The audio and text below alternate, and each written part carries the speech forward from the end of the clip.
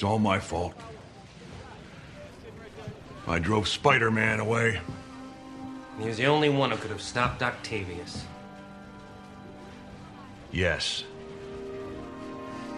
Spider-Man was a hero. I just couldn't see it. He was a thief! A criminal! He stole my suit! He's a menace to the entire city! I want that wall-crawling arachnid prosecuted! I want him strung up by his web! I want Spider-Man! That's right, more pictures of Spider-Man. We want more pictures of Spider-Man here, because everything is Spidey on Everything is Super, the post-show recap superhero spot. I'm Josh Wigler. I'm joined here by Kevin Mahadeo, who's bellowing, "Listen to me! Listen to me now." At least I'm bellowing that and not something I forgot, which is the Darth Vader-esque, "No!" That, woof. That scene, as much as I'm going to talk about this movie and how much I liked it, that moment, the scene was like, there's a lot of... that was really good up until it wasn't. But all right. Well, we're coming in hot. Spider-Man 2. It's the second Spider-Man. Yeah. That's that's how numbers work, I believe. I believe it goes Spider-Man, then Spider-Man 2. And there's going to be several Spider-Man 2s, as we've already done one Spider-Man 2. Yeah, there's 3 Spider-Man 2s. Yeah. 3 Spider-Man 2 to discuss. We've talked about one of them before, the last of the Spider-Man 2. Now we're talking about the first of the Spider-Man 2, which is titled Spider-Man 2. We're talking about it here on Post Show Recaps, as we are talking about all things Spider-Man. For the next several weeks, we are swinging through the Spideyverse. And this is the best Spider-Man movie ever. Okay. It's Spider-Man 2, the greatest superhero movie of all time, the best Spider-Man by far. And if you don't know that and you don't see it and you don't feel in your bones that Spider-Man 2 is the best Spider-Man movie ever and the best superhero movie of all time, or at least of its time, then you are hollow inside and there's just something broken inside of you. And I can tell you that that's true because it's me that I'm describing. You are the broken I'm the one. For sure. I'm the broken one.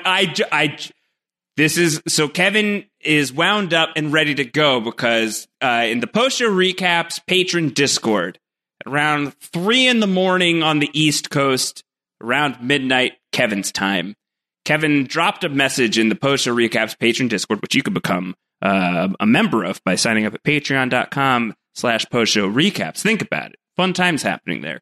I saw this message from Kevin that said, "Spider-Man 2, you guys, it's real good. It's real good. I can't wait to tell you everything. It's real good." And I had just finished watching Spider-Man 2 a little while before that. And I was like, Spider-Man 2, it's good.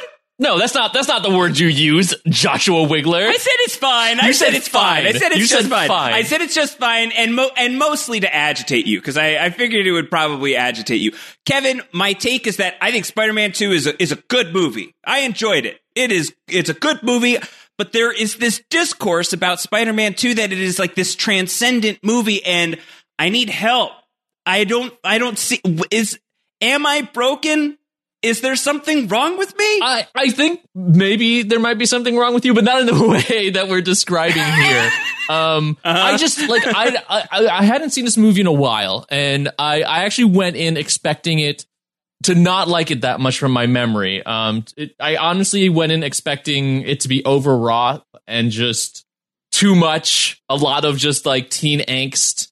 And it definitely had some of that, but it has a lot of that. It does. It has a decent amount of it, and I think it has so much of that. Yeah, but not, it's filled with that. Yeah, but at the same time, like not to the point that it ruined anything for me. Because I came out of it being very impressed with the how it was done structurally, the plot they portrayed, what they actually I think improved drastically with Peter Parker in this movie. I think thematically it's really, really good. I think Doc Ock is a great villain. I honestly think Doc Ock is probably the best Spidey villain. Not this particular incarnation, but I think Doc Ock as a villain might be the best Spidey villain. And Alfred Molina does such a good job, I think, with the balance between some over-the-top moments, like the Listen to Me Now, which is not even that over-the-top, and having a bit more pathos behind him and connection to Peter in a way that felt natural. All that stuff, I think, worked so well together to create a movie, especially of the time, I think, is very important as we're going to have this discussion, to be the best superhero movie of its era. Next to X-Men 2 is probably what I'd say. And I came away like, obviously the movie isn't perfect, but to me, it was really good. They did a lot in there that I think worked, and worked for who Peter Parker is, and worked for the character of Spider-Man. And just had like good comedy. Like, sure, you can pick some nits, but especially in terms of looking at it compared to the first movie, this is just, it's a better film. And I think, to me, that's not even debatable. And you can debate it if you want, but I think you're wrong. But yeah, I do think, that's my stance. And there's a lot of reasons I can point to. There's a lot more we can go into detail. But I'm always curious because you know what? We came into this and I understand you're also just like, you want to be illuminated. You want to be shown the light. But I also think it's like, why do I got to be the one to defend my... Tell me your position. I'm not asking you to defend it. I want to know why, I'm asking Josh. you to help. See, you're coming at this from like a vantage point of you want to fight. I don't want to fight you. I'm coming to you as a broken bird. Mend my wing. I'm not asking you to defend anything. I'm asking you to help me. The typical Harry Osborn to my Peter Parker. No, you're Harry. You're Harry in this situation. I just want us to be friends. I just want us to get past this. You want to kill the person who's insulted your movie. No, but like legit question though. Like, so what is it, I guess, from your perspective? We'll get into like, it. Where are we? Let's trade back and forth some information here. Let's do this. Let's trade some information. Let's see if we can find out who done it. Before we do all of that, because we've got a lot to dig into, I want to take a quick second here and thank our sponsor for this episode of Post Show Recap. Support for today's episode comes from Progressive Insurance. Fun fact, Progressive customers qualify for an average of 6 discounts when they sign up for Progressive Auto Insurance. Discounts for things like enrolling in automatic payments, insuring more than one car, going paperless, and, of course, being a safe driver. Plus, customers who bundle their auto with home or add renter's insurance save an average of 12% on their auto. There's so many ways to save when you switch, and once you're a customer with Progressive, you get unmatched claim service with 24/7 support online or by phone. It's no wonder why more than 20 million drivers trust Progressive and why they've recently climbed to the 3rd largest auto insurer in the country. So get a quote online at Progressive.com in as little as 5 minutes and see how much you could be saving. Auto insurance from Progressive Casualty Insurance Company and affiliates. Home and renter's insurance not available in all states, provided and serviced by affiliated and third-party insurers. Discounts vary and are not available in all states and situations.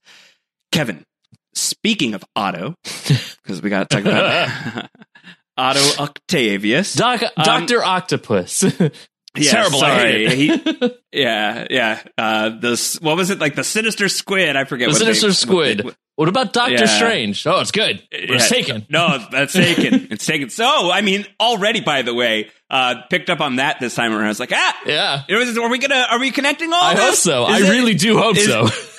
I want to believe that like Kevin Feige was watching Spider-Man 2 and was like, oh shit, that's right. I forgot that Doctor Strange gets name checked. Oh, this all works. And so I hope that when we get into Spider-Man 3 in the MCU or Doctor Strange in the Multiverse of Madness, J. Jonah Jameson says that line and it gets re-edited and Doctor Strange just like walks into the room. I mean, like sling rings his way into that continuity. Kevin Feige did produce this film, so he might have done it himself to be like, I am putting a loophole in here for the future. Yeah. Future Kevin Feige came to talk to past Kevin Feige and was like, listen. So here's where I'm at. Is I think Spider-Man 1, the first Sam Raimi Spider-Man, on our scale, our Sinister 6 scale, I gave a 4.5, I believe, and I gave it that extra 0.5 with a nostalgia boost. I don't have the same nostalgia associated with Spider-Man 2. I was a little older when it came out. It didn't strike me quite as new. It didn't have Willem Dafoe, at least not nearly as much as I needed him. And there was nothing like that was massively transcendent for me about Spider-Man 2. And I think also because there has been like this overwhelming voice in the room about Spider-Man 2, like the tentacles whispering in all of your ears, that Spider-Man 2 is just by far and away the, wait for it, superior Spider-Man. That I think that annoyed me. It's like, what did I miss? What did I miss that makes this like the decisively better movie versus the first Spider-Man? Because I think my take is, if I take off my nostalgia glasses for the first Spider-Man and I put that back at a 4, I think Spider-Man 2 is just as good. I think that they are just as good. I think that there are elements of Spider-Man 2 that are definitely better, without question.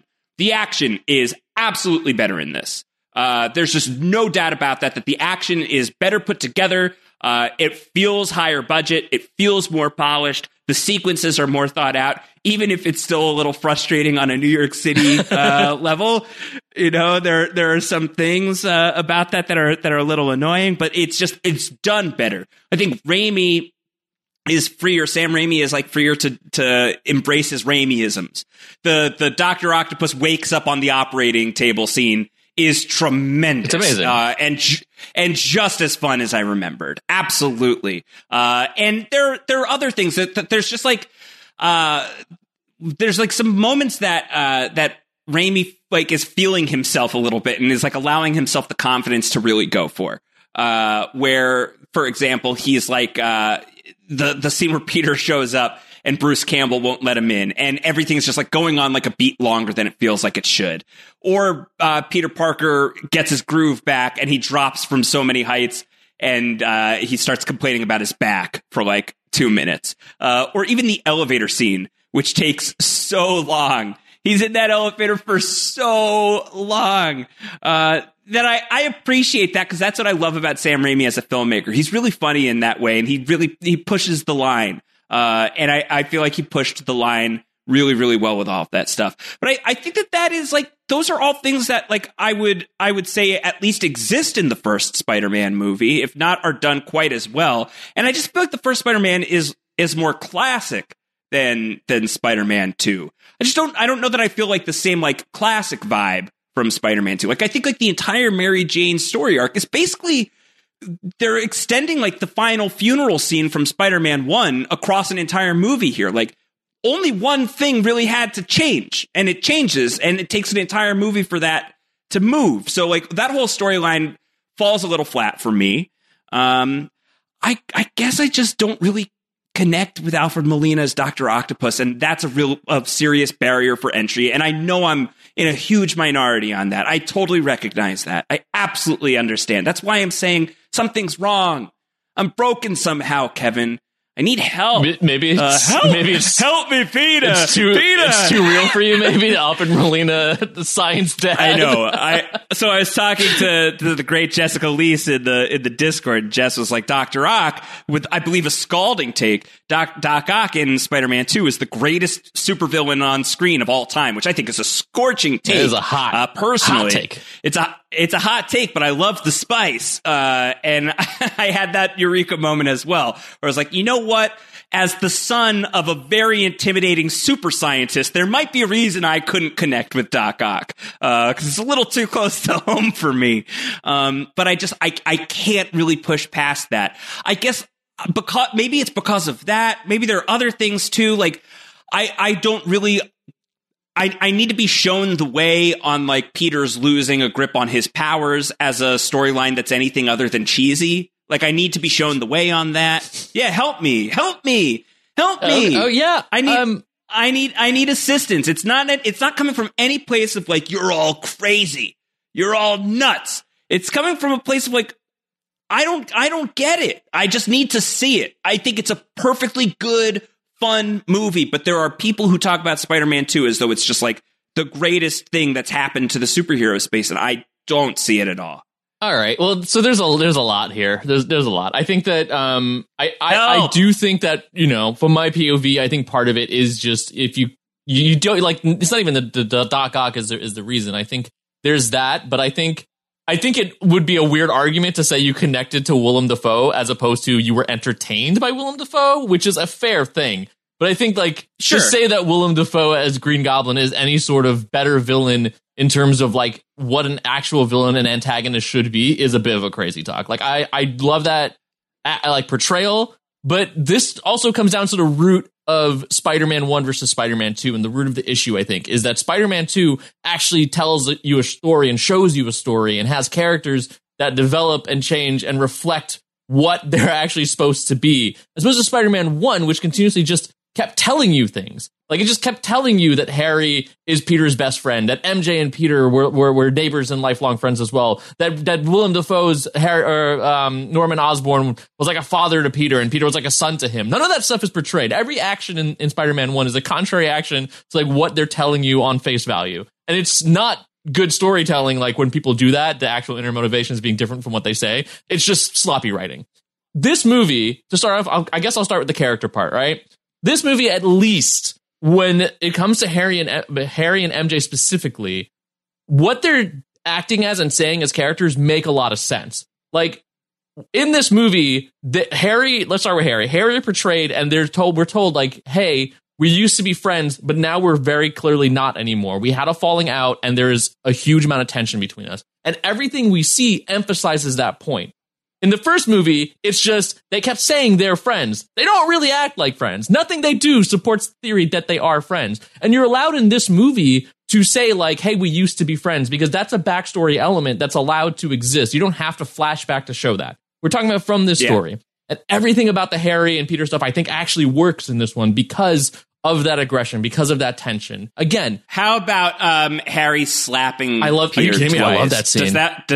Does that work? I think it honestly does. Like, I've been to a point like that where maybe I've gotten into a friend situation. We've gotten into like a heated argument, and like, are you about to tell everybody about the time you and I got into a slap fight? Yeah, right in the middle of the Hyatt Hotel. No, I don't think we've ever done that. But like, the slap scene, honestly, I think worked. Like, just because like it's more realistic than like we're about to like very like macholy punch each other in the face. Exactly. It makes a lot more sense that he would just like kind of like the hesitant like light slap. Yeah, and I think that's why it works for me. I felt. You can actually see the actions that are happening. As for the MJ thing, you're talking about the MJ falling flat in this one. I do think the MJ Peter storyline is the weakest part of this one. But the MJ and Peter storyline was also trash in the first one and was the emphasis of the first one. That's the other problem, is that was the big emphasis in the first one. It's an emphasis here too, no? I mean, it's the book ending, right? It once again starts with MJ and ends with MJ. That is correct. But this movie isn't about that relationship, which we'll get that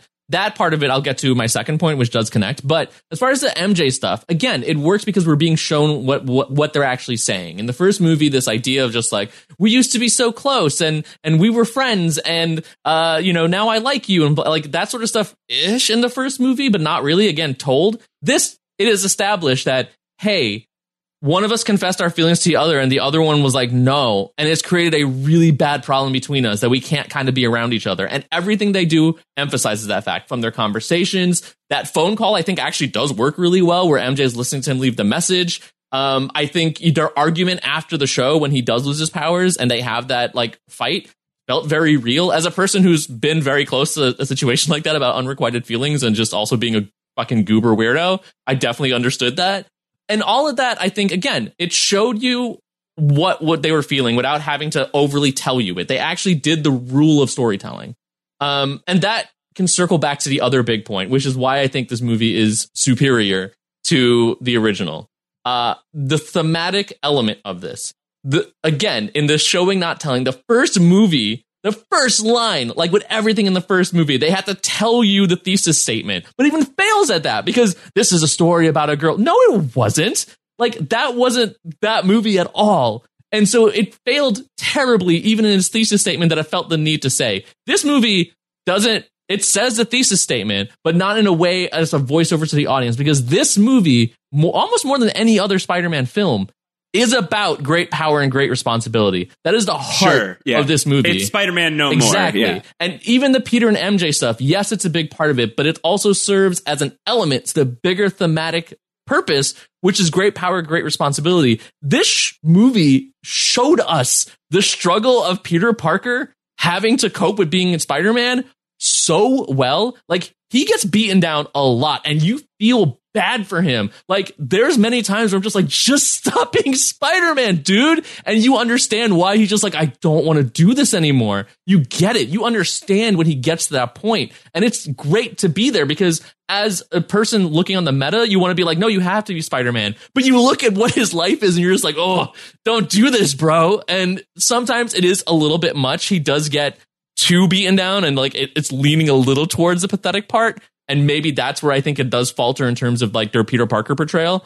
But thematically, again, it all tracks. It all makes sense. Toby really leans into that. He really leans into the, I think really deliberately leans into like the goobery patheticness of Peter Parker. It's true, but this movie, and so that's the thematic part. And lastly, let's hit on the Peter Parker part of it, right? I do think this is a phenomenal Peter Parker. There is goober moments, but it feels way less than the previous ones. He's beaten down more than he is goobery. The most goobery moment to me, though, and Jesus, was where he starts. He can't get a word out, folks. He can't do it. He starts reciting poetry to her, and I'm like, dude, what are you doing? Get out and stop it. Like, that is uber goober right there. Yeah. It's bad. Yeah. And then his line about like, I always imagine you get married on a hilltop. What? You fucking weirdo. It. Don't tell her that. Yeah. But who are you getting married to? Right. You hadn't decided yet. Like, those are the moments he does get goobery. But this Peter Parker, like the beaten down part, I think does work. He veers on the pathetic part, sure. Honestly, I do think when he does lose his powers and it's as Peter gets his groove back, he's great. And that should be normal. Like, Peter Parker is allowed to be that and still be beaten down. Like, he didn't even look like a goober. He actually looked pretty good. He was like dressed in like good clothes. His glasses worked for him. His hair looked good. Like, Peter Parker, like, as Tobey Maguire, as Peter Parker, and certainly like as a vision of Peter Parker at that time period, was spot freaking on. Like, I was like, yeah, that's how Peter Parker looks. And like, he's allowed to be smart in class, and like the struggle can still work. So Tobey Maguire also better in this movie as Spider-Man, and wasn't so goobery as he was in the previous one. So there's a lot there that I think really, really works and makes this movie, I think, better than the first one, just in terms of a film. I think, like, just on that merit alone, in terms of a movie and having a theme and having characters and everything, structurally works really well. And the acting, I think, of Tobey Maguire solid. I think James Franco is actually pretty good. And I came in... Franco's good, I came in ready to be like, ooh, Kirsten Dunst. But, like, her character had problems with it, because and to me, it was the writing. But, like, the scenes where she's shown, like, I talked about that phone call earlier. Like, when she gives that look where she waits for him to like put the money back to continue talking, and he does it, and she kind of like gives that like dismiss, like, like scoff and like turns away. I thought was actually a really solid acting moment, very subtle. Her argument with him in the street after the movie is really good. I do think character wise, she has a ton of issues, but that's just a problem with the character and not so much, her in that role. I remember being like, oh, Kirsten Dunst slept through this role. She did it. She had her moments. Every now and then she felt like, oh, you're not really carrying it. But like, I think that's also part of the problem with the character, and probably partner with the writing. But yeah, I mean, all those aspects of it, I think, definitely make this a better movie. And as far as a superhero movie about needing to be a superhero, like, it's there. By a lot. It's there better than most. Would you say it is vastly better than the first one? But structurally, yes. Like, sure, structurally, yeah, but like your feels about Spider-Man 2 versus Spider-Man 1, are they just so much bigger? Yeah. I mean, that's the thing. I think this is where it comes down to, Josh. And I feel like this was the last point here in terms of the arguments of where we stand on this movie, and that we can get into the nitty-gritty of the film itself. Is that I think you are allowed to say, in terms of feels and emotion, I do think this movie is way stronger. This has, I think, a lot more emotional aspects. Even the one emotional aspect that they tried to ham fist in there that doesn't fully work to me still kind of actually works on this rewatch. But which one is that? The train, dude. Which we'll talk about that scene.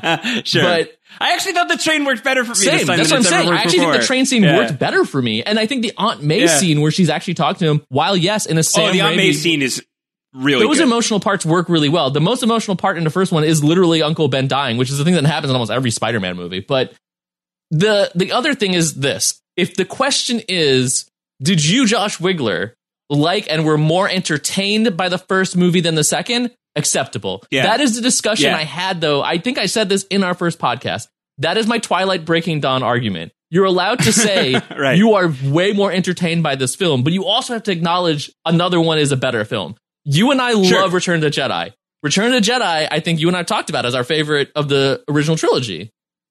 But The Empire Strikes Back, I can admit, is a better movie structurally. Like, it's a better film.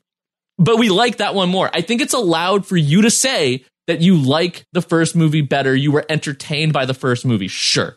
But like, looking at them as films, looking at them as Spider-Man stories, looking at them as something that is telling an arc with a character, to me, there's zero question that the second film is a better movie. Cool. I think you made an incredibly great argument. I think all of those points are really well taken. I think especially on the structure level, I think on the idea that this movie is going deeper than the first one, that it's like aiming for more, that, you know, this movie, much like Peter Parker in Spider-Man 2, is like webbing the sides of a window frame and winding up backwards so that he can just effectively slingshot himself towards a point. I think that this movie is doing that. And I think it is really aiming at this idea of like the totality of the weight of what it costs to be in a position to affect change, and how that can feel exhausting and so tiring, and there's no room for yourself in any of that. And testing that question: can there be room for yourself in that? Can there be? Can you have multitudes? Do you have to be just one thing if you are so uniquely situated to be that one thing? Or can you also like pizza and take naps or do whatever? You know, like I think that the movie is setting that up well. I think that the movie, certainly in the imagery towards the end of the film, that the final task that Spider-Man has, it's no coincidence that it's literally holding impossible weight. I see all of that. I totally do. And I think that stuff all works. And I acknowledge it. And I acknowledge the position that for me, Spider-Man 1 is the movie that entertains me more and that I enjoy more. And I accept the position that Spider-Man 2 is a structurally better movie that is aiming for more. I also just don't know that for me, like it's hitting that stuff at a level that requires like raves about it. Like I guess like there's still just like something that I'm missing in terms of it not landing with me, that I think is, I really thought that it was going to happen this time. And for whatever reason, it didn't. And I think that it's a personal issue. I think that like a lot of like the gooberisms of this movie maybe like stand in the way of me being able to like take it very seriously.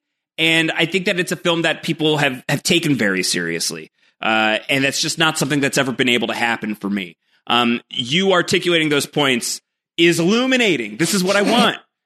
This is what I'm after. And I really appreciate all of that. And I think that that's super valid. And I'm happy for anyone who can like, without any roadblocks can divine that from this movie, that they get that experience right away. I wish it didn't have to be explained to me, but you know, sometimes that happens. I mean, we're also people from a heavy comic book background, right? Like the idea of like a superhero needs to be a superhero or else they struggle in their real life, et cetera, consequences is something we've seen many times told to us in stories and comic books over and over again, right? So like the message even delivered is not necessarily new to us, but for me, I do think even now it is still one of the best told versions of that. Possibly even including a lot of comics. There's not a lot of comics that handle that stuff really well. They do a lot of the like, oh, let's make up reasons that life is difficult for, you know, the superhero so that he can't give up his mantle. But this one I feel like is so natural. Like it actually felt real. I actually understood where Peter was coming from. I understood where he was going, you know, what he was going through. Again, there's a little more goobery than I would like. I think Peter Parker is allowed to be more of the Peter Parker we saw in the middle of the movie than he is throughout the rest of it. But I think, again, encapsulating that era of storytelling, I think that's the other thing, too. This particular era of how these stories are told, I think it's the best version of that. I think this is a very specific time period where drama is freaking high. And, you know, that sort of stuff is very high. And this encapsulates it so well in terms of what it is. I mean, like for me, you know, not to jump too far ahead into the ending here, but like I do think this is I think like I said, next to X2, it is the best superhero movie of its era. And I think the only faults in this movie to me are faults of the time period. Yeah. I think that I don't think that that's invalid though. You know, if a movie feels old and like it's meeting you where you are now, and it's just not like, you know, measuring up to like similar stories in this space that have done this better. You know, if it's a graded scale, you know, that's a different story. I think like I want to dig into the villain because it's such an important piece of this. And so I you know, again, like just I think your point of like, are you connecting with the Green Goblin? Because if so, can we hop offline and talk that through? Are you okay? You know, I think is like a worthy position as my friend, and I appreciate that. But what are the ways in which, because this is the most helpful way for me to process, is to ask you some questions. Yeah, sure. Like, what are the ways in which you feel the Dr. Octopus story in Spider-Man 2 is markedly different from the Green Goblin story in Spider-Man 1? Well, one, we actually, again, get to see the actual things that they kept telling us in Spider-Man 1 is true. We get Peter meeting Doc Ock. We get them actually conversing, bonding on a level of being people who have science. We get a big part of it into the theme of the villains. Yeah, we have that. But that one scene, right? Like one time. Yeah. One time. Still, way more than we got in the first one. And Doc Ock is rather dismissive of him as if he's being, you know, interviewed by like a ninth grader. Correct. And when Peter shows the fact that he is an intelligent person as they converse, they end up spending hours together. They end up having that long conversation. They talk about the gift of intelligence and everything like that. And there's never a point in the movie, though, where Doc Ock overly acts too protective of Peter. That would have, I think, equated more than what they were giving us. Like if they had it where Doc Ock was just like, I can't go after Peter Parker. That kid's like a son to me after one conversation. That's psychotic. Instead, he was like Harry said, go get Peter Parker. Hey, please don't hurt him. And Doc Ock was like, sure, I'm going to throw this car at him. Whatever. I don't give a shit. And I think that's fine. For a guy who only had one conversation with Peter, that's fine. But they had a moment where they talked about the importance of intelligence, and Peter was able to use that to his advantage at the end to remind him, hey, man, you told me this. If this is who you are, then like, you know, cowboy the F up here. And I think that works in terms of that relationship in this movie. Other instances of Doc Ock get a lot deeper and they expand further on that relationship. And I think they do it and this is what makes Doc Ock such a good villain. A great example is the Spider-Man video game that I have raved about. I think that does a great job of portraying Doc Ock in that way. But that's the connection that I think works here. And you also see Doc Ock as a person who kind of lost his mind, but in a way that wasn't so just like, oh, yes, the rats went insane. And you're just like, is that where we are right now? The rats? Okay. It's not like a level of insanity that's so cartoonish. And I think that works here. Again, like he's clearly... That's a divide for me because that's not convincing for me on the not cartoonish. Doc Ock has a bunch of artificially intelligent tentacles plugged into his brainstem that have been fried, that have now taken over effectively, and he talks to them. That's very cartoonish. That is like that's not the cartoonish part I'm talking about. The cartoonish is I'm talking about the level of villainous insanity. This is he had a mental break, but that mental break still fits and tracks into the personality and psychology that we established. He's a person who is so sure about his own intelligence, like Dr. Doom, that he was determined to believe from these tentacles that are saying like, hey man, you didn't mess up the calculations that happened. Like clearly something else went wrong. You were correct in what you did. And he's like, yeah, I was correct. That's all reasonable. That's not going to, you know, from just like, oh yes, I'm the leader of a businessman here doing this to, ouch, am I? Do you know what I've sacrificed? Like that's cartoonish villainy, dude. Come on. So Long Other Man is cartoonish villainy. It's hilarious and entertaining cartoonish villainy, but it's cartoonish. Like Doc Ock doesn't have that. And even his read that we make fun of on this rewatch of Listen to Me Now doesn't even come a measure of a bad line, over the top line read that Willem Dafoe does.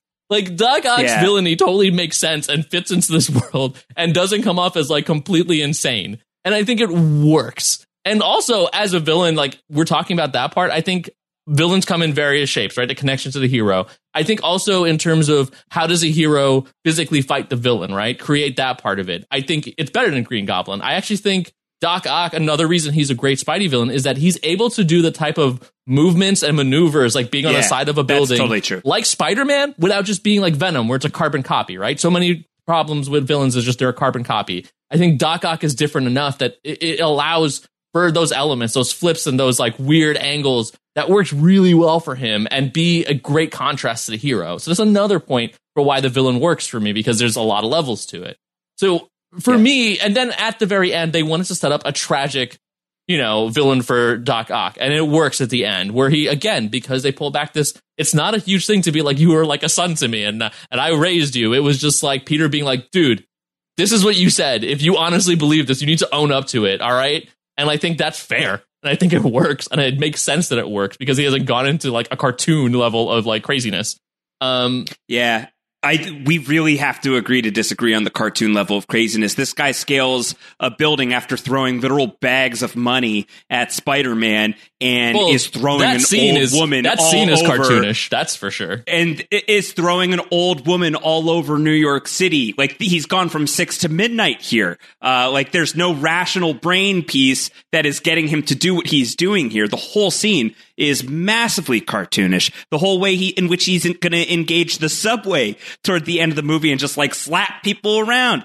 Very cartoony. Except to me. That's still better because like that moment is like Willem Dafoe gets some garbage thrown at him and he has a glider and bombs and someone throws a French fry bag at him and he's just like, oh no, and flies away, versus this moment, which I think is great, to have people do the stand up thing and be like, get through us. And he's just like, all right, and smashes him. And you're just like, oh yeah, that's why that doesn't work.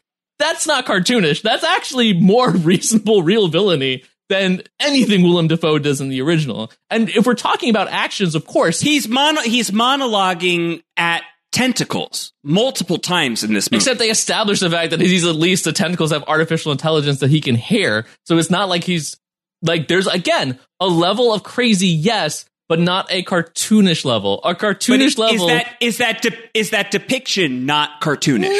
No, because if we had it, if the depiction of these 4 tentacles mouthing at him like they're Jim Henson puppets and him speaking to them, they don't mouth. Is not cartoonish. They don't mouth when they talk to him. They do clanks and stuff like that. They don't mouth when they talk to him, but they like do like hissy type faces. They're like basically like they're like They're making like Stranger Things type faces at him. And is that not cartoonish? Not to the level of anything we saw in the first movie is my point. That's what I'm trying to say. Like, even then, to me, that's not even the cartoonish got to point. agree to disagree that's on like, we're talking about comic booky at this point too now, where what you're describing is just a comic book villain.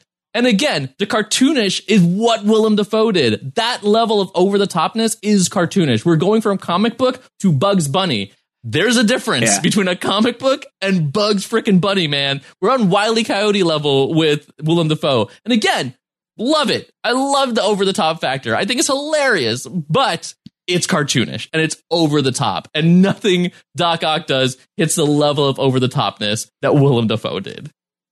I think that there is a dryness to the way that Alfred Molina plays Doc Ock that must really work for people who really love that portrayal and love the character. But I think it stands in like a really awkward, weird contrast to the fact that he's talking to tentacles and that he's like running around on the tentacles. And like, I think my point is not that Willem Dafoe as the Green Goblin isn't cartoonish.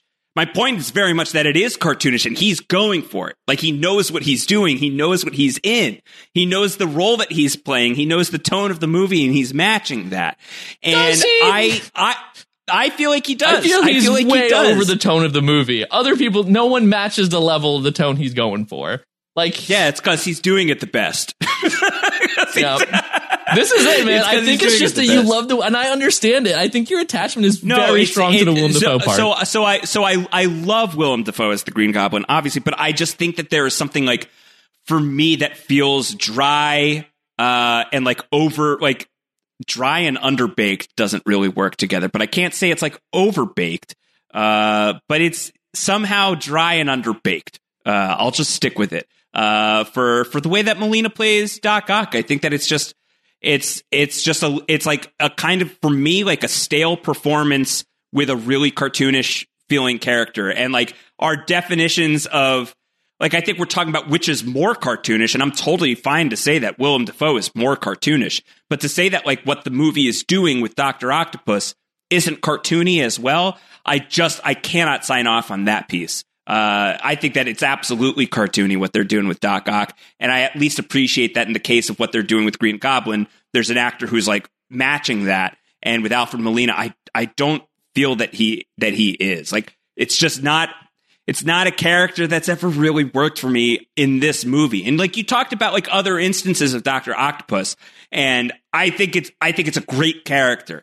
And I think a great Spider-Man villain that has been used to tremendous effect in a lot of different media, whether it's video game or comics or TV shows or whatever. The film adaptation of Doc Ock for me has just never, I don't know. It's forget connection. It is an entertainment piece. It is an entertainment. Well, that's my point. I think that you just really like the over the top. I think that's an important. But I think that's an important point. But I think I'm also trying to like kind of maybe divine like not just me, but other people who feel this way. Kevin, we put up a poll. Put up a poll today. Because I'm genuinely curious of like, am I just an insane person and totally alone in the take that Spider-Man 2 is fine, it's good? Or like, does everyone think it's great and I'm an idiot? And take I'm an idiot as a separate piece. We can dig into that another time. The poll was 54% believe Spider-Man 2 is great and 39.4% believe Spider-Man 2 is fine. Let's not talk about the 6.6% who say Spider-Man 2 is bad. Kevin, I'm not crazy. I don't think it's bad. Okay? We're not there. We're not there. We're not there. But that's like, it's a significant amount of people who are like, it's good. It's good. And I think that there's are you trying to defend this, like that you were somehow right in this assessment and I was somehow wrong? No, Kevin, I'm not saying that. I'm saying like, why do people feel that way? Because I feel that way, that I think it's good. Because I think the first one's good. Right. And I think that this one's good. I don't think either of them are great. I think other movies have come and gone since then that have been great. I think this one's good. Sure. And I just don't get the leap from some people from good to the first one to great. Like, I don't feel that. I think that you've articulated very logically and cleanly big reasons to feel that way. But I think that there is a feeling piece of this that is missing for some people, including me. And I do think that lies, as I'm talking it through, like I think that lies at least somewhat at the feet of entertainment value, which is not an invalid thing to quantify in the case of judging your assessment of a film, especially a blockbuster. I think that this is a much less entertaining villain by leaps and bounds for me in this film. And that's fine for the entertainment villain part, I guess. Again, you're going to be entertained by it, sure. I do find the argument strange because if the argument becomes villains acting over the top should therefore always be over the top, sort of crashes a lot of what we just went through in the MCU watch ratings. No, and I'm not saying that villains should always be over the top. I'm saying that I think that the tone of the Sam Raimi Spider-Man movies has a hamminess. Disagree to it. on the second one. I think the tone of the second one is not the tone of the first one. The first one is purposely like really a lot more cheesy, and this villain matches the tone of the film. And I do retain Willem Dafoe doesn't match. He over goes. He is like the Donald Logg in Gotham of this thing, where it's just like, boy, you are in a different show. To be fair, everyone in Gotham is in a different show from the other person in that series and are acting at that level. But it's the same, to me, it's the same thing. And I'm never going to convince you, and that's fine. But I do want to point out, as much as you want to be like, hey, 39% of people said that I'm not crazy. That's fine. I want to point out, though, 54% of people and the actual vote has lied at the end. That is Spider-Man 2 great? The vote says yes. I believe that the results of this election here on Spider-Man 2 has said that has happened. I appreciate that, and I accept the results. And I accept the results. I did prepare something, knowing that the results were going my way. And the statement I want to say is, I am vindicated. I am right. I swear I'm right. I swear I knew it all along. That is my statement. Look, there is no denying that the Dashboard Confessional is great.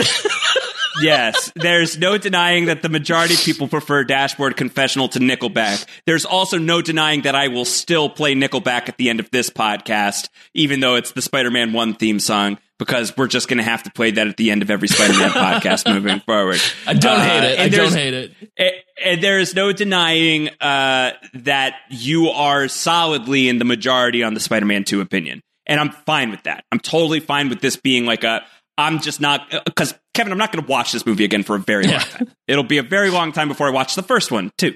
I'm okay with this one being a little bit of a miss. I appreciate all of the reasons why it works well for you.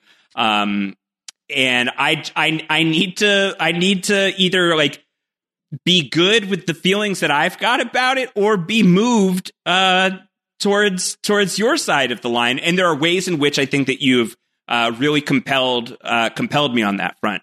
Again, like the thematics and the structure and all of that, I think I'm in solid agreement with you on. I think the action, again, just so much better in this one than in the previous. But I think a Spider-Man movie, like how you respond to a villain in a Spider-Man movie, is a really important piece of it, more so than in a lot of these other superhero movies that we have talked about over the last several months now that we've been doing Everything is Super. I think that Spider-Man has such a robust rogues gallery that I think that the way that I keep saying connect, and I do think that that's the wrong word, but I think the way that, like, I don't know, the way in which you form a relationship as viewer to character, that is just connecting. It's just connecting. I don't know. The way in which you're connecting to a villain, I think, really matters in a Spider-Man movie, and it just doesn't happen for me. And I'd be curious from like the people who don't feel this movie too hard, how much is that a Doc Ock thing? I don't think it's as simple as just like I'm in love with Willem Dafoe as the Green Goblin. I think it's a lot of that, but I do think it's also connected to. Obviously, I love that character, but Alfred Molina as Doc Ock is just not doing it. Yeah, but I also think, like, you know, not to just say like it's just because you're in love with him. I mean, there is a nostalgia factor, I think, for you and for a lot of us that is fair, and I do think carries weight and can warp viewpoints. I have it happen to me a lot, but like, you know, that we quote. Wait, You've been the victim of nostalgia goggles before, Kevin? Crazy, your opinions aren't just wholly objectively right all the time? No, that part's true. It's just coincidentally that it also aligns with nostalgia. Like, yeah, I mean, you know, we quote those lines all the time. Robin laughs a lot about how many times she has heard us say, you know, each one of Willem Dafoe's line. But besides that, I should point out, like, obviously the movie's not perfect, right? Like, there's things that happen in here that are silly. I mean, the bag of gold doubloons that you pointed out, like, what bank has just bags of gold doubloons just lying in a safe? It's ridiculous. Like, that's absurd. The operating table scene is amazing. It's really good until the ending where he does that, like, no, like, that's not good. In terms of things that I legit frustrate me, I think we talk about the Aunt May scene, and I really do love that Aunt May scene. I think it suffers for the Sam Raimiism of just going on like 20 seconds too long, where I'm just like, oh shit, she's still talking. We got the point. You can go on, man. But the scene right before that, dude, even watching it now, I hate that cake scene. I really, really hate that scene. Bad. Because it just serves no real purpose. And like, I don't want to hear that it's like it's like you got to appreciate the little things or the kindness of straight. No, nothing about this movie has even set up that part to be a moment of like necessity. And it's super weird. It serves no purpose, especially because it's followed by the Aunt May scene, which actually serves the purpose of doing what it needs to do in that moment. So, you know, there's Oh, I'm sorry. I forgot the biggest thing. We want let's. Oh wait, if you have thoughts on those two things, by all means, share them before I steal. No, I hate everything that happens with like the neighbor and the landlord. I think is really dumb. Yeah. That stuff feels like deleted scene. You know, it feels like deleted scene material.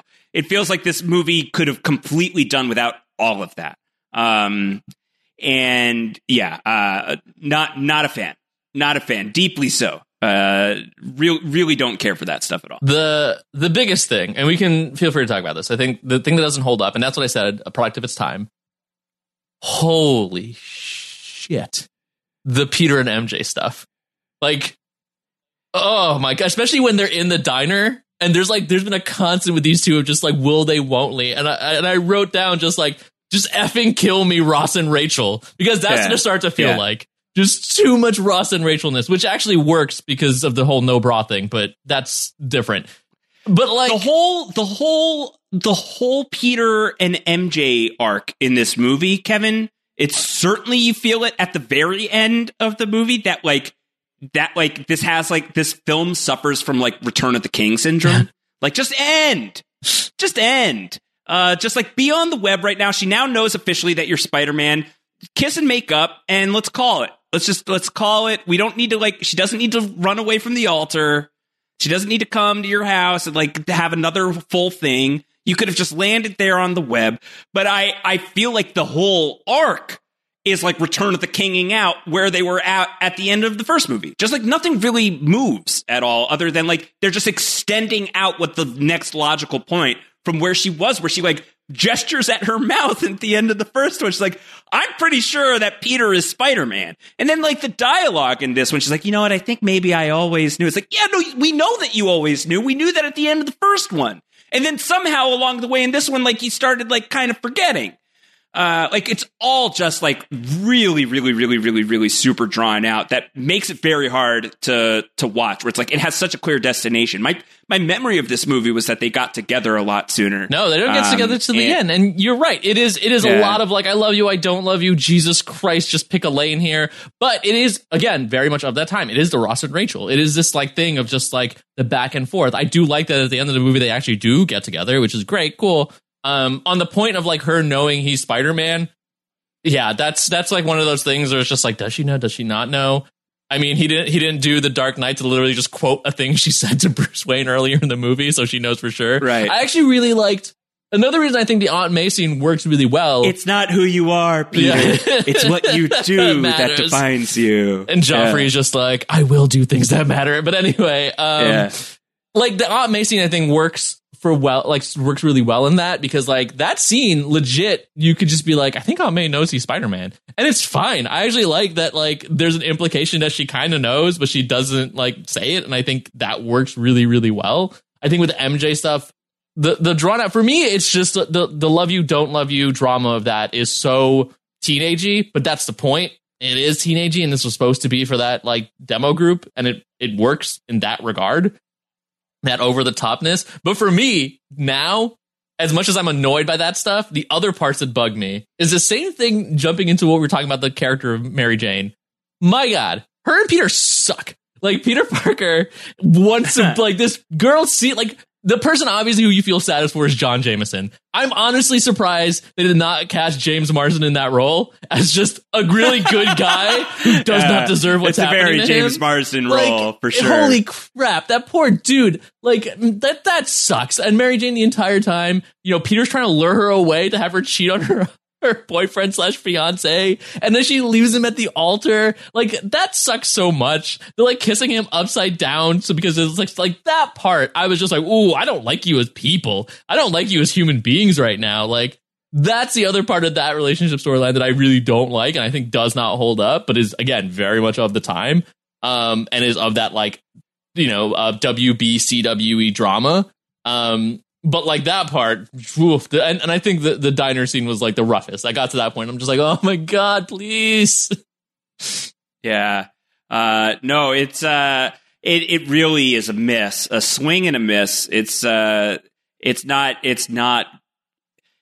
good. Kevin, help me. Speaking of swings and misses, can you explain to me why you like Peter losing his power set and why that's not like super hammy and instead is like a really good piece of the movie? Oh, sure. I mean, you know, the idea how he's losing his powers is never explored. It's never really talked about, but it is a thing that has precedent, right? It's unfortunately comic booky because it is pulled straight from the comics, and it is pulled from the 90s cartoon that we watched. There was a point where Peter started losing his powers, and it was like, "Whoa, nothing's really wrong with you." Like that happened, and so I like the idea that they linked it to this, the struggle in a way of him not wanting to be Spider-Man, having this internal debate, causing his powers to act very haywire-y. That's not unheard of in comic books, but the reason I think it works really well is because they set up, again, through writing, through action, through showing us in the story, why, if he got to this point, he would be like, yeah, I definitely don't want to do this anymore. And losing his powers is actually a good thing. It ties in to the story arc. It ties into the theme really well and sets up the idea of like, hey, man, you could have this. Like, your powers are gone. Fine, do your thing. And he's happy for it. But then he does encounter a moment where he can try and be a hero and then realize that, like, shit, someone else still did die. How is that sitting with me? How is that feeling with me? I think it works because, again, precedent of the comic. So it's hard to just, do I think like believing in yourself is a problem? Yeah, a little, but that's also comics. And that's also like TV. Again, this movie does not have a perfect score for me. Close, but not quite. But I think, again, thematically, it works. It fits into the narrative that they're doing. It actually like makes sense for the character journey. Like, so it's not hammy in that regard. Like, I can't even think of a comparison in the first movie because there is no character journey in the first one. But it works here. It fits. It makes sense. Yeah. I think it's fine. I think it's all right. All right, let's take a quick break. We're going to get into some feedback. When we come back, hang tight, stay on that wall, stick around. You're amazing. We'll be back in a second. All right. Hey, it's Kaylee Cuoco for Priceline. Ready to go to your happy place for a happy price? Well, why didn't you say so? Just download the Priceline app right now and save up to 60% on hotels. So whether it's Cousin Kevin's Kazoo Concert in Kansas City, go Kevin, or Becky's Bachelorette Bash in Bermuda, you never have to miss a trip ever again. So download the Priceline app today. Your savings are waiting. Go to your happy place for a happy price. Go to your happy price, Priceline. And we're back. Kevin, we've talked a lot.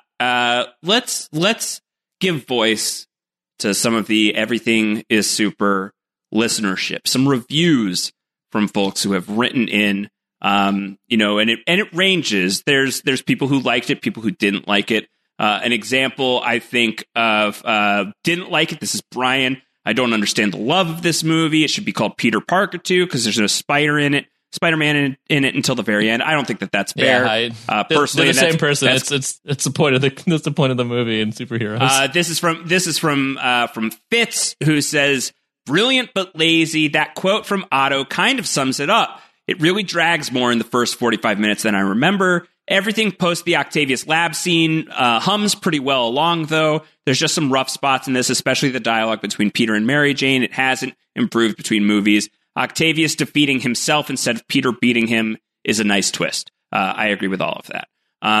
This is, again, from Riley, who loves Spider-Man 1, and we read a big chunk of what Riley had to say last week. Let's do it again here. Riley writes in, "I have that same nostalgia baked into this movie as the first. I still just find this movie an absolute blast and enjoy every single moment of it. I think one thing this movie does really well is show my favorite phase of Peter Parker's life, the college years, while he's struggling financially, down on his luck, poor, and struggling with all his friends and his family. I know a lot of people have love for high school Peter, and I do too, don't get me wrong. I love Ultimate Spider-Man as much as the next guy, but I still think my favorite Peter stories are when he's an adult struggling with the burden of being Spider-Man. I love how quippy Spider-Man and how much fun Peter has as Spider-Man, but it also puts an insane amount of stress on his life. He can't hold down a job. He can't make it to a play one single time. He can't pay his rent. His friends think he's a flake or close with the man they think killed his father. Peter loves being Spider-Man, but being Spider-Man also sucks for his life.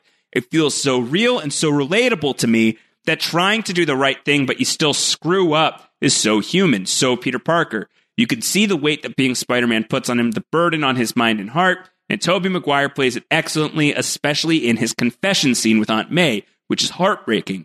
I love how emotional this movie is, how much it delves into Peter rather than Spider-Man. His struggle with being Spider-Man, his Spider-Man no more moment, makes his return to the costume more impactful and powerful and important, and makes the ending, Peter fully embracing being Spider-Man with MJ, even more impactful.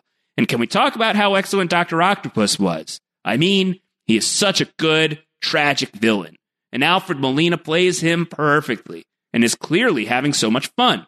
His ending is absolutely perfect to me as well, and the way they use him for Peter's arc throughout the film is perfect to me, and the horror in his wife's death and in the birth of Dr. Octopus at the operating table peak Raimi right there. So that is Riley with a lot of love for Spider-Man 2. Yeah, and I agree with a lot of it. that I used my voice to bring to life. So, how about that? Yeah, I mean, I'm with Riley on it. I think a lot of it works. I think that, again, the power of Spider-Man originally was the fact that there isn't no Spider-Man and isn't no Peter Parker. They are the one and the same, and the focus of these stories are on that and the struggle of the character. I mean, I think, people talk about The Dark Knight as like the best Batman movie, best superhero movie. That movie did not have a ton of Batman in it because the movie isn't always about the presence of the character. It's about the effect of the person and how he changes and shapes the world around him. And that movie does that very effectively. It's called The Dark Knight, and we see the effect of what The Dark Knight has done to Gotham and its people. And I think it's the same thing here. The movie is about Spider-Man, and Peter Parker is Spider-Man. So really reflected throughout. And I think, again... Well, actually, the movie is Spider-Man 2, and it's about people other than Spider-Man 2. Get out. Out, am I? You jerk. Hey, we forgot to do this last week. Organic web shooters versus science-y web shooters. You like the organic? I do like the organic web shooter. And are you like science-y web shooters? I'm not like massively against the organic web shooters. I think that I think Peter Parker Boy Genius making his web shooters I think is cool. Yeah. I think if gun to my head, that's the one I would pick. Sure. I mean, my biggest problem with the science web shooters and why I liked organic is Peter Parker's allowed to I keep thinking that the organics would really hurt. Like, where are they coming from? Does it hurt when you shoot your web? Every time. Every time.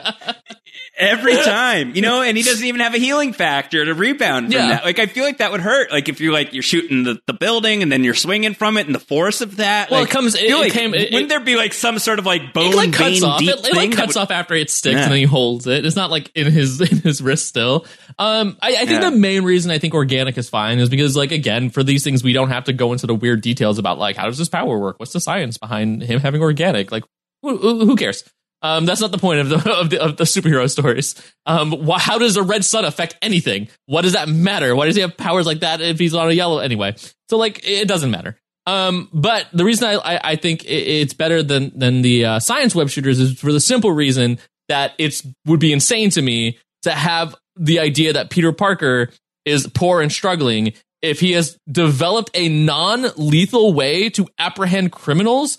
Are you kidding me? Pan and sell it. Like, that's insane to me. You want to do good? Start there. It's the same thing with Batman, where it's just like, oh, Batman's great. Bruce Wayne has how much money? Invest in infrastructure, you asshole. So it's the same thing. Like, the science part of it is just like, why doesn't, like, it doesn't make sense. Like, he's that smart. Just patent and sell that. Like, give that to the police. Give it to other people. Like, a non-lethal way to actually apprehend people and to stop things. That's extremely important technology, and like, he's irresponsible for just keeping it to himself to be Spider-Man. So like, that's my problem. It's the same thing close to like the Doc Ock in this, where it's just like the whole movie is like, oh yes, this fusion technology, and like, oh, that's wild. And then at the end, I do love that scene where they're like, "Oh, fusion technology! Oh, sweet tentacles!" Right? And it's like, "Can we talk more about your tentacles?" Right? Like, why isn't that like that is a thing, dude? You like, and which is actually again ties into the game. I keep going back to it, but I think it works really well. That like the tentacles were developed at like that is his science experiment because he's trying to find a way to help people who have lost their limbs regain, movement, and like that's great. Why is that not what you're showing off? Like, so, it's a similar thing there. But like, yeah, I don't know. I don't understand why people are so against organic web shooters. And if it gets into the detail of like, how does it work? I'm just like, that can't be an argument for superhero stuff. Like, certainly not that. There's a lot crazier things in a superhero world that I can nitpick on, but like, that's minuscule, guys. I just worry that it would be painful. Every time. Every time. Can you imagine Spider-Man as Wolverine, just like the grumpiest jerk? All right, let's take this from Professor Strunk. I heard a rumor we may hear from Professor Strunk in greater detail at some point in the near future.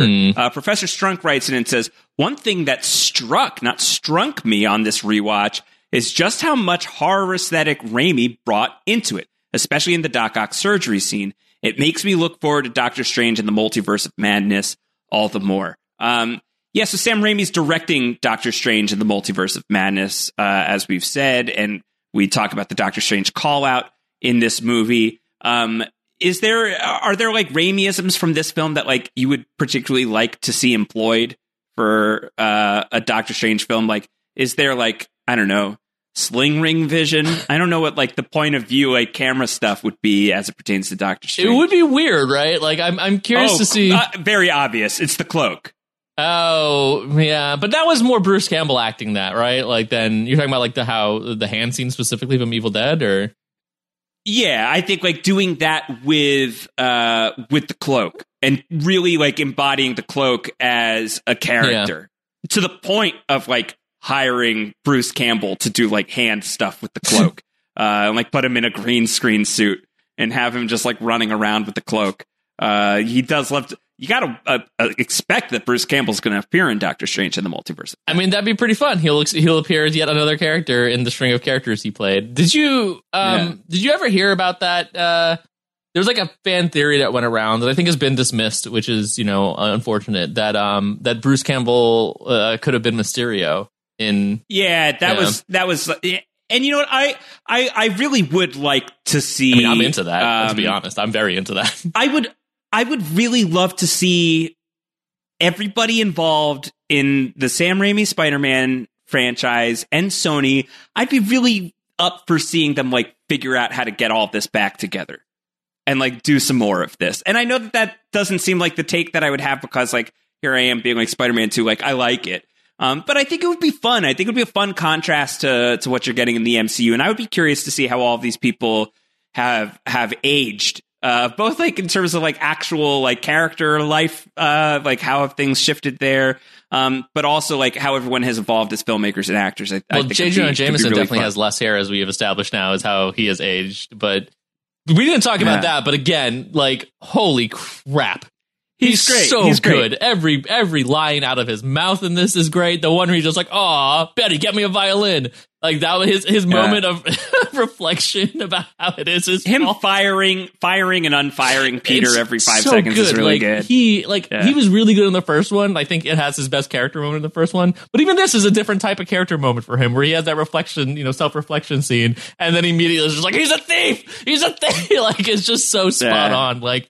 Call the caterer, tell them not to open the caviar. It's really good. He's so good in this role, which is the exact reason they had to bring him back for Far From Home. There's no one else.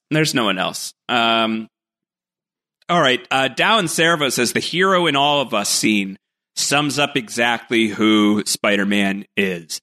Do you feel that, Kevin? Do you feel like this movie does a good job of like doing that? Like Spider-Man, any one of us could wear the mask. Do you think Spider-Man 2 makes that argument? Does it sell it? I don't think it makes that argument. I mean, there's another movie that makes that argument real well, which we'll get to.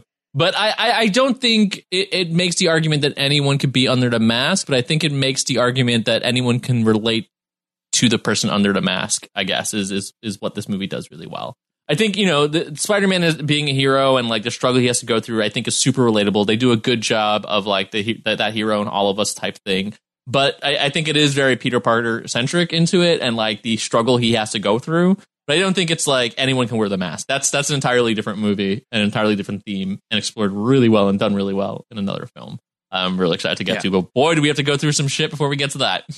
We got a whole other Spider-Man 2 that we're gonna have to get wade through some garbage. Yeah. Oh my god. All right. How about New York moments in this one, Kevin? I really want to like. Okay, so there's a couple of things. I think. So the Joe's Pizza, because we start there, opening right? there, like right there. Yeah. I think is insane, right? Like I think what is it? We're at 42 blocks in 7.5 minutes. That's one insane. Like even on a scooter trap, no. And like, you may as well just fire this guy already, Yeah. like, because he's not but going to also make it. delivery zones. Like, why would you have that guarantee in New York City? Like, I hope there's another Joe's Pizza. Like, it's outside of delivery zone. Like, places are just going to be outside of delivery zones. So it's crazy that part exists. I will say, though, a New York moment that I think is kind of spot on is right as that's happening, that one guy who's just like, whoa, you sold that guy's pizza, I think is pretty great. So that's great. I enjoy that as well. Joe's Pizza. There is a Joe's Pizza in the West Village that is like the Joe's Pizza. And many people describe it as the quintessential New York City pizza. Oh, man. Is Joe's Pizza. And much like Spider-Man 2, I guess I just don't get it. I think it's good. I think it's good, that Joe's Pizza. This is definitely not that Joe's Pizza is the Joe's Pizza that's featured in this. The Joe's Pizza that's featured in this. It's still. Have you watched Evil at all? No. The show. No. He's one of the main characters on that show. That show is awesome. Extremely your Evil, shit, though, Kevin. but. Yeah, dude, trust me. Oh. Give it a shot. It's on Netflix. Give it a whirl. I think you'd like it a lot. I made fun of the trailers for that a lot, though, when it was happening. Oh, we're totally worth making fun of the trailers. And the expectation is that it's going to be just totally okay. It's like one of the better network shows that I have encountered in many, many, many years. Not the least of which is because it has Michael Emerson playing a character that makes Benjamin Linus look like a pretty good dude. He plays a really disgusting, weird character. Anyway, we're talking about a totally different thing. Check out Evil. I recommend it. I think like you should at least give it like an episode or two to see if it might be your thing, because it's like very much in the Fringe mold. You would like that. I think you'd like that. It. Actually, Michael Emerson reminds me of another moment that I think could be a very New York moment. Michael Emerson, by the way, would be an incredible Dr. Octopus. I mean, Michael Emerson would be probably incredible at most roles. He's real good. Most Spider-Man villains. He'd be a killer rhino. Can you imagine? Can you imagine him in that suit? Yeah, I'm picturing it right now. I don't know if it's worse than Paul Giamatti, but we'll find out. Paul Giamatti was great casting for Rhino, by the way. They just totally biffed it. Anyway, along with other things. But so I think a really silly moment, but could be a very New York moment, is if Hal Sparks was playing Hal Sparks. If that legit was just Hal Sparks with his dog and was getting in the elevator and had that awkward interaction, very New York moment. And I'd say Michael Emerson, because I used to see Michael Emerson walking his dogs constantly. Me too. Constantly. Yeah. And it was just such a New York thing to be like, oh yeah, there he is. Michael Emerson is a super New Yorker, and sometimes you would just see him. Yeah, especially where I used to work at DC. He there was a Chipotle there, and he'd always be walking his dogs around that area. Yes, yeah, he loves to like walk his dog around Times Square. Like if you're in New York and you're in the Times Square area, just spend a full day there. You'll probably see Michael Emerson walking his dog. There was a point where I saw him and I was with a friend, and I definitely was just like, oh, it's him. And as we were walking by, I just went to my friend and I was just like, hey, you ever seen the show Lost? And I just saw him look up and look at me and just give a smirk. And I was just like, delightful. So having interviewed him, he's a really nice guy. So I'm sure he loved that. Yeah. So that to me, like, they don't confirm it, but I do think if that's Hal Sparks, it's a very New York moment, in my opinion. Yes, absolutely. Yes. One of the top New York moments in these movies so far. What else do I got down here? I mean, those are the main ones I think that I wrote down as like. What about the subway scene? Yeah, the train scene. So let's get to that. Like if, we could get into the geography of which it. is like, I not guess, a like, New York moment. Where is that train? Where are we? What's going on here? Is that not what gets turned into the High Line Park? Is it that train line? I think maybe, I don't know. I got to admit that I wasn't studying it super closely this time around. So I wasn't paying like razor sharp attention to it. I think that's just always been like my headcanon, is that's what becomes the High Line Park. I guess I'd have to see where he is, because that's way further west, right? West. Yeah. That's like right on the basically the West Side Highway. Did you see I had to just do my cardinal directions in my head? North side, I watched it. I saw you do it. This resonated with me a bit more right now. This idea of like, this guy's a hero for wearing the mask. We're gonna like rally around the guy wearing the mask right now. was rather resonant at this moment in time, and this idea of like, I'm very proud of my city, and I am most of the time anyway, but I'm really proud of my city right now. And this idea of all these New Yorkers like rallying around Spider-Man, it got me more in the feels than it usually does. Usually I think that this is just super, super cheese. And it's definitely still cheese. But I don't know. It kind of spoke to me more in the moment that I'm meeting the movie right now. It does. I will say, I mean, I want to talk about the train in a broader context too. Like before I even get to that specific moment, you know, I actually wrote down the train scene is so good, ... until it isn't. But like the train scene is great. Like that fight, holy hell, that's really good. I mean, that's the epitome of what I was talking about, right? Like the matching of being able to like go on the sides of the train car and the buildings. Like it's really, really well executed. Like we talked about the action. And I think to me, this is the level of that final fight in Spider-Man 1 almost. I think, you know, it doesn't quite get there. I think in the physicality of Spider-Man and his villains, it definitely gets there. But I don't think it gets into like the grittiness of that original one. But it's incredibly well done. So I love that. I think so. Oh man. Robin, you know, complained and said that I just have a like almost like a cold heart where she's like, some people like sentimental, and I do like sentimental. I think my problems with it are so minuscule, especially now. I think it works a lot better now.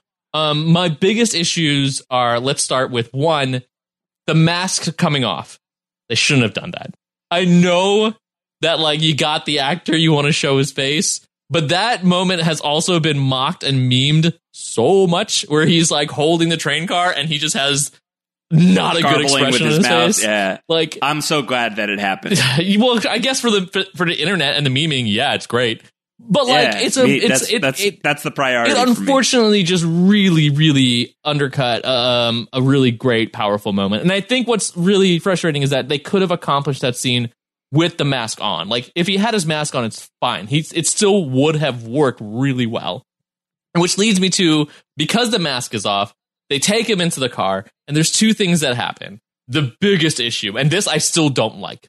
I still hate this part of it. It's picking out one line, but it's still I'm gonna pick it out. He's just a kid. No, he is not. He is the same age as you. That is a 30-year-old man. Like, you cut to that dude and back to him. And I'm like, you're the same age. Like, it just doesn't work when he's just like, he's just a kid. If it was Tom Holland, yeah, that line works really, really well. But it just doesn't work with 30-year-old Tobey Maguire in that role. Yeah, we're supposed to believe, though, that he's just a kid, so then you have this thing where the mask is off and there's the, like, we won't tell anyone. Who and what are you going to tell people? Do you all recognize this pizza delivery guy? Has he delivered your pizzas? Like, this happens sometimes and it just doesn't make sense to me. And what would they say? Right, like, I saw Peter, Spider-Man's a white guy. Spider-Man's a white guy with brown hair. Find him in New York. Like, what? Like, no. It's nonsensical. My favorite subversion of this moment, by the way, was in the Justice League animated series, which is incredible. And this is specifically part of Justice League Unlimited. Lex Luthor switched bodies with the Flash. And so he's as a Flash and he's looking in a mirror and he's just like, well, at least I'll finally know who you are. And he takes off his mask and he just stops for a moment and just goes, I have no idea who this is. Because why would he? Like, if it was Bruce Wayne under the mask, you could be like, whoa, shit, that's Bruce Wayne. Even Clark Kent, you could maybe be like, is that Dilly, the reporter guy, Clark Kent? Like, maybe. Pizza delivery boy Peter Parker? No. So, like, again, that part, silly as hell. I get the intent, and the intent of the, like, we won't tell anyone, we understand. I do think it's sentimental. I do think works. But you could also, again, do the entire scene where his mask was on. You eliminate the weird face he makes when he's stopping the train. You still have them carrying him inside, and you can have them be like, have someone like reach for the mask and have the rest of them be like, no, we shouldn't do that. And I think it still works. I think the powerful moment, better than the first one, of them standing up to Doc Ock really works. I think that feels more genuine than like mess with all of us, you know, that nonsense. Like, I think it works to be like, you have to get through all of us. And I love, again, as I mentioned, the moment of like, all right. And he just does, because that's what would happen. I love that idea too, because it actually also makes the villain villainous and like a threat. Like, you can't just gang up on a supervillain. That doesn't work, guys. And I like that. I like that idea that it does come down to Spider-Man having to face this guy because he's the only one. That guy can beat the crap out of an entire trainload of New Yorkers. So the scene does really work for me, except for like the minor things. The Tobey Maguire face, God. Yeah, I love it. I love the Toby face. Toby face is the best part. That's the movie. That's the movie for me. Like, that's the type of stuff that's in here that I think, like, I can't shake that stuff. So, like, it's hard to, like, get past Toby faces to, like, really get to, like, the really deep character stuff that I totally agree exists. I think there's just some barrier to entry that might be harder for some than for others. You're reminding me a lot of a mutual friend right now that we'll talk about afterwards. Oh God, I'm sorry. I'm sorry. I apologize. I'm trying. Listen, I'm happy for you and everyone else. I'm sad for me. I would rather be on your side of the line. All right, let's rank the movie. So I'll give it a 0 at. I'm not crazy. I think like a lot of it is still just like kind of like a feel thing. Like, I'm not a lunatic. I know this is a good movie, but I think it's a good movie. I think it's a good movie in the way that the first one's a good movie, and the first one has a nostalgia bump for me. And I also think that like this movie is definitely deeper. I think you're totally right that it's smarter. I think that the first one is for me decidedly more entertaining. I think that it's more fun, the first one. And I think that can matter, especially when it comes to like execution on that stuff. And I think it executes the entertainment quality and the fun factor in the first one for me at a higher level than like the deepness is being executed here on Spider-Man 2. So if all things were being equal, I would probably give them both like basically the same exact score of 4. Spider-Man 1 gets that 0.5 nostalgia bump for me, and I'm just going to keep Spider-Man 2 at a 4. I'm sorry. I wish I could go higher than that, but I think that that's probably even higher than like I felt earlier in the day.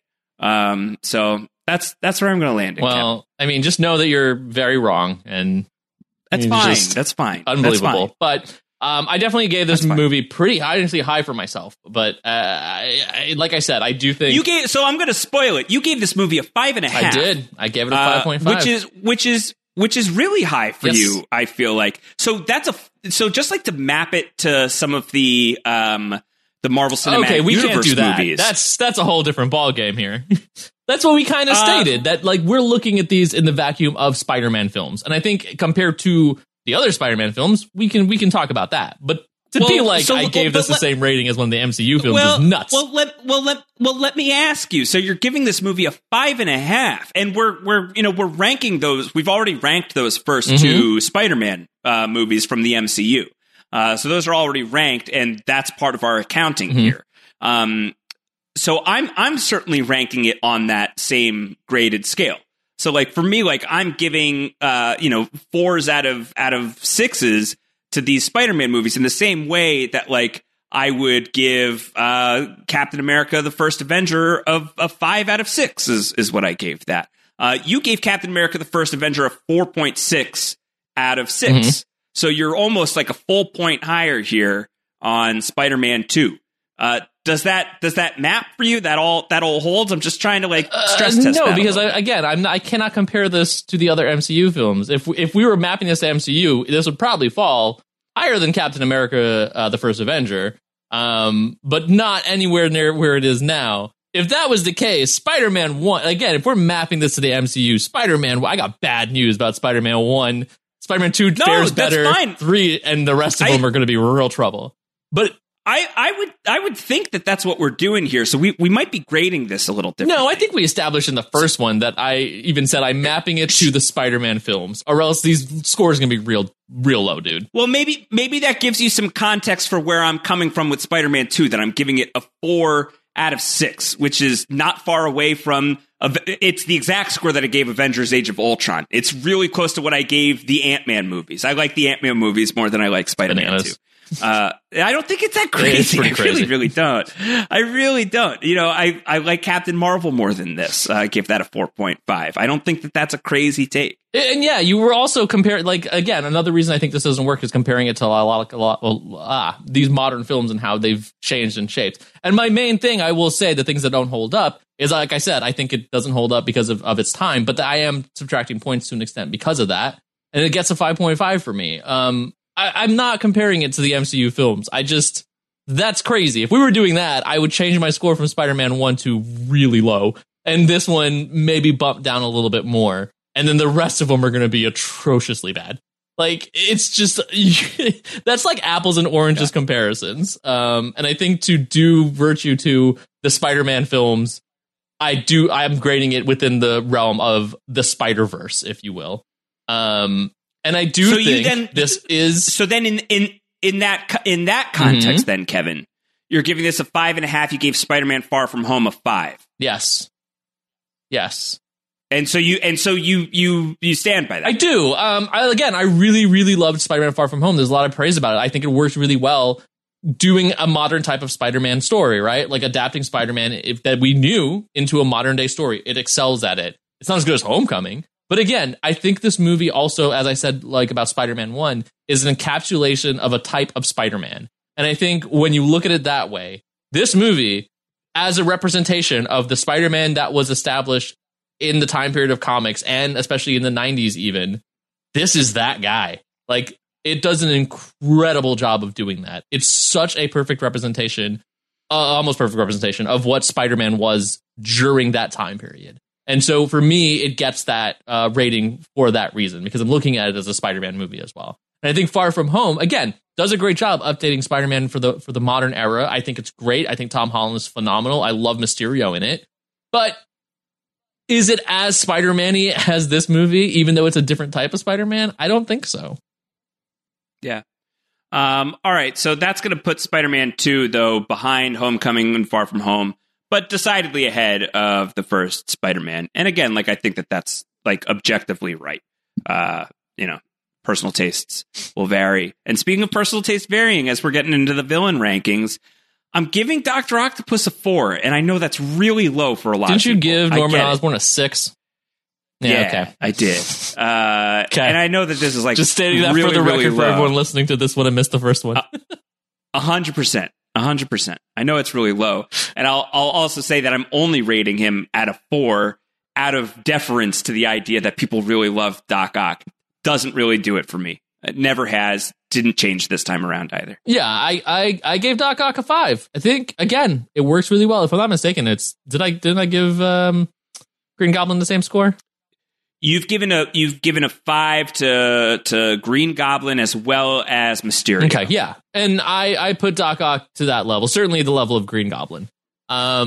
So for me, that tracks. He's not a perfect villain. Again, he's not going to get a full 6. The only one that has a full 6 for me so far is Vulture, because I think he just works. That changes next week when Topher Grace shows up. Well, there's 3 villains we got to write next week. Woohoo! Oh, that's right. Oh my God. Yeah. What a movie. Yeah. Well, it's called Spider-Man 3. It's because Spider-Man has 3 villains. Actually, that one side note I thought was really funny, talking about like modern movie versus a movie of the time.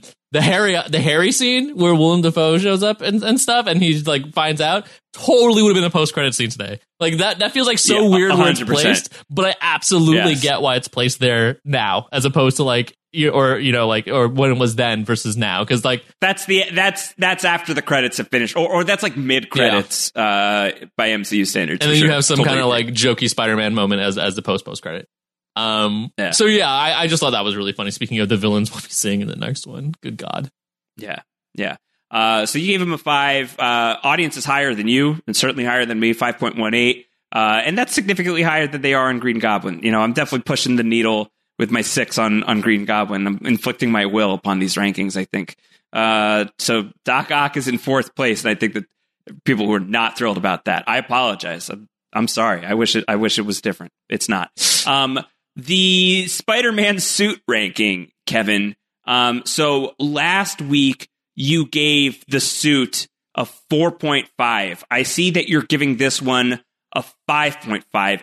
To me, they looked exactly the same. How is it different? Subtle differences. And maybe this is just because like I've just been immersed into the world of design because of my job and stuff. But the color, like my big problem with the first suit was the silver, which really popped and made it shiny in parts. They downplayed the silver and has more of a muted tone to it. It's not black, but it's almost there, so it's a lot darker. And I think that meshes and blends way better with the spider symbol on his chest.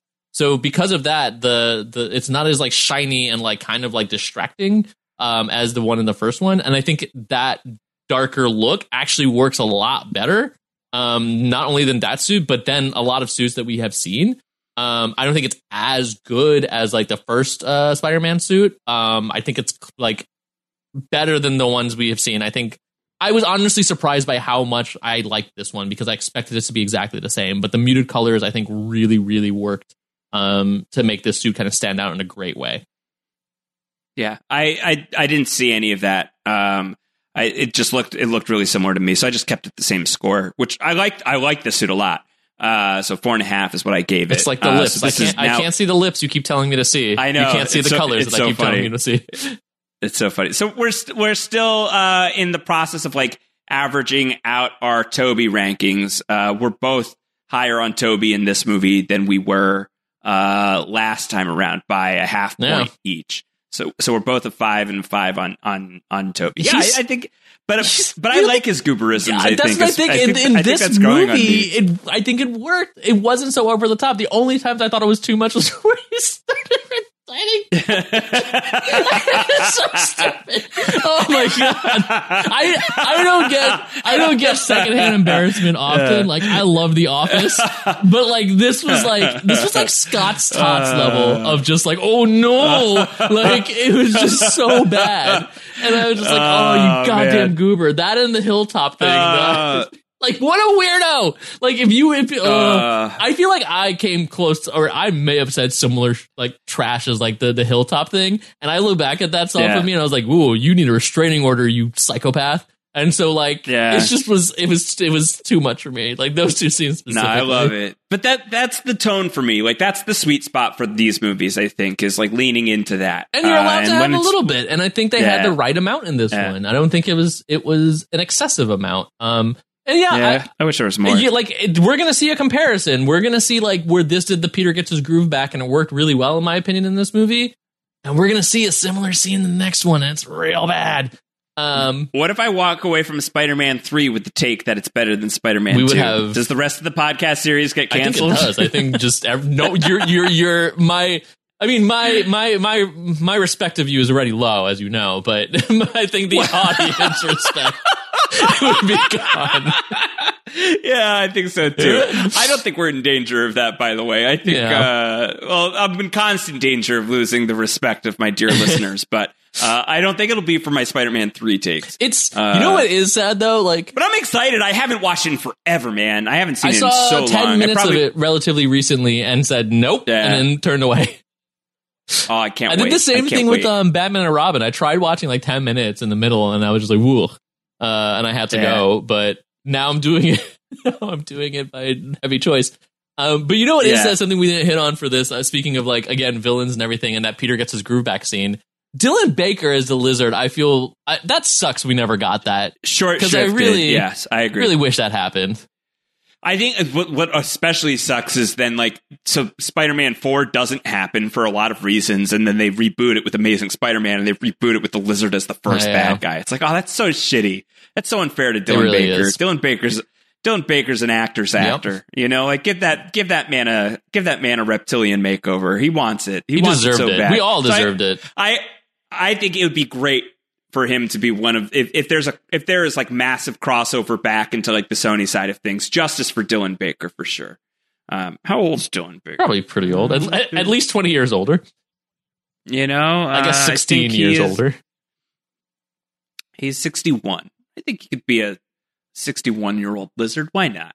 I mean, if they get Tobey Maguire back, I mean, that would be crazy. Oh God, I want it. I want it bad. You just have him be like a Dark Knight Returns style Spider-Man. Oh man, that's where you can have the line. Does it hurt every time? Oh my God! And can you imagine Tobey trying to deliver that with like gravitas? Oh, I want that attempt so badly, very very badly. I want them to try. Spider-Man 3. We're gonna get a darker Spider-Man. Are we? Yeah, he's edgy. He's bad. We're gonna get that. We're getting an edgy and bad Spider-Man coming up next week. Whether or not it's the grizzled Dark Knight Returns version, don't think so. But we're getting an angry Spidey next week. We're not getting an angry. Well, I guess we are getting an angry Spidey. More than anything, we're getting a dancey Spidey. I remember off the top of my head, there are, I think, 3 songs and 2 dance sequences in this film, which I can't. Holy crap. Yeah. Oh, it's going to be great. So Spider-Man 3, it's coming your way next week. Get your feedback in super@postshowrecaps.com, or you can talk to us on the Discord as well. If you are a member of the Post Show Recaps Patreon at the Discord level, consider it. Check it out. Patreon.com/postshow-recaps. Follow Kevin. He's on Twitter at Kev Mahadeo. I'm at Round Howard. The two of us are podcasting about Mando, Star Wars, The Mandalorian each and every week alongside LaTanya Starks here on Post Show Recaps. If you're not listening to that podcast, I recommend you do. We're having a great time. We hope everyone who is celebrating is having a happy and very safe holiday. We hope that if you are not getting your fill of family fights this year, that Kevin and I, our bickering sufficed for those purposes, Kevin. Even when we disagree, maybe even sometimes, especially when we disagree, I always love getting into it with you. So this is I held myself back a lot, Josh. I hope you appreciate that. Doing this each and every single week is such a joy. So I'm glad. I'm glad that we get. And don't stick your fingers into any pies or apple cobbler or whatever it was that Norman did during that Thanksgiving dinner. Mm-hmm. Yeah, he's going for the sweet potato pie is what he was after, and hard to blame him. So delicious. We'll be back with another delicious podcast next week. Until then, let's throw it to Nickelback. I'm not gonna stand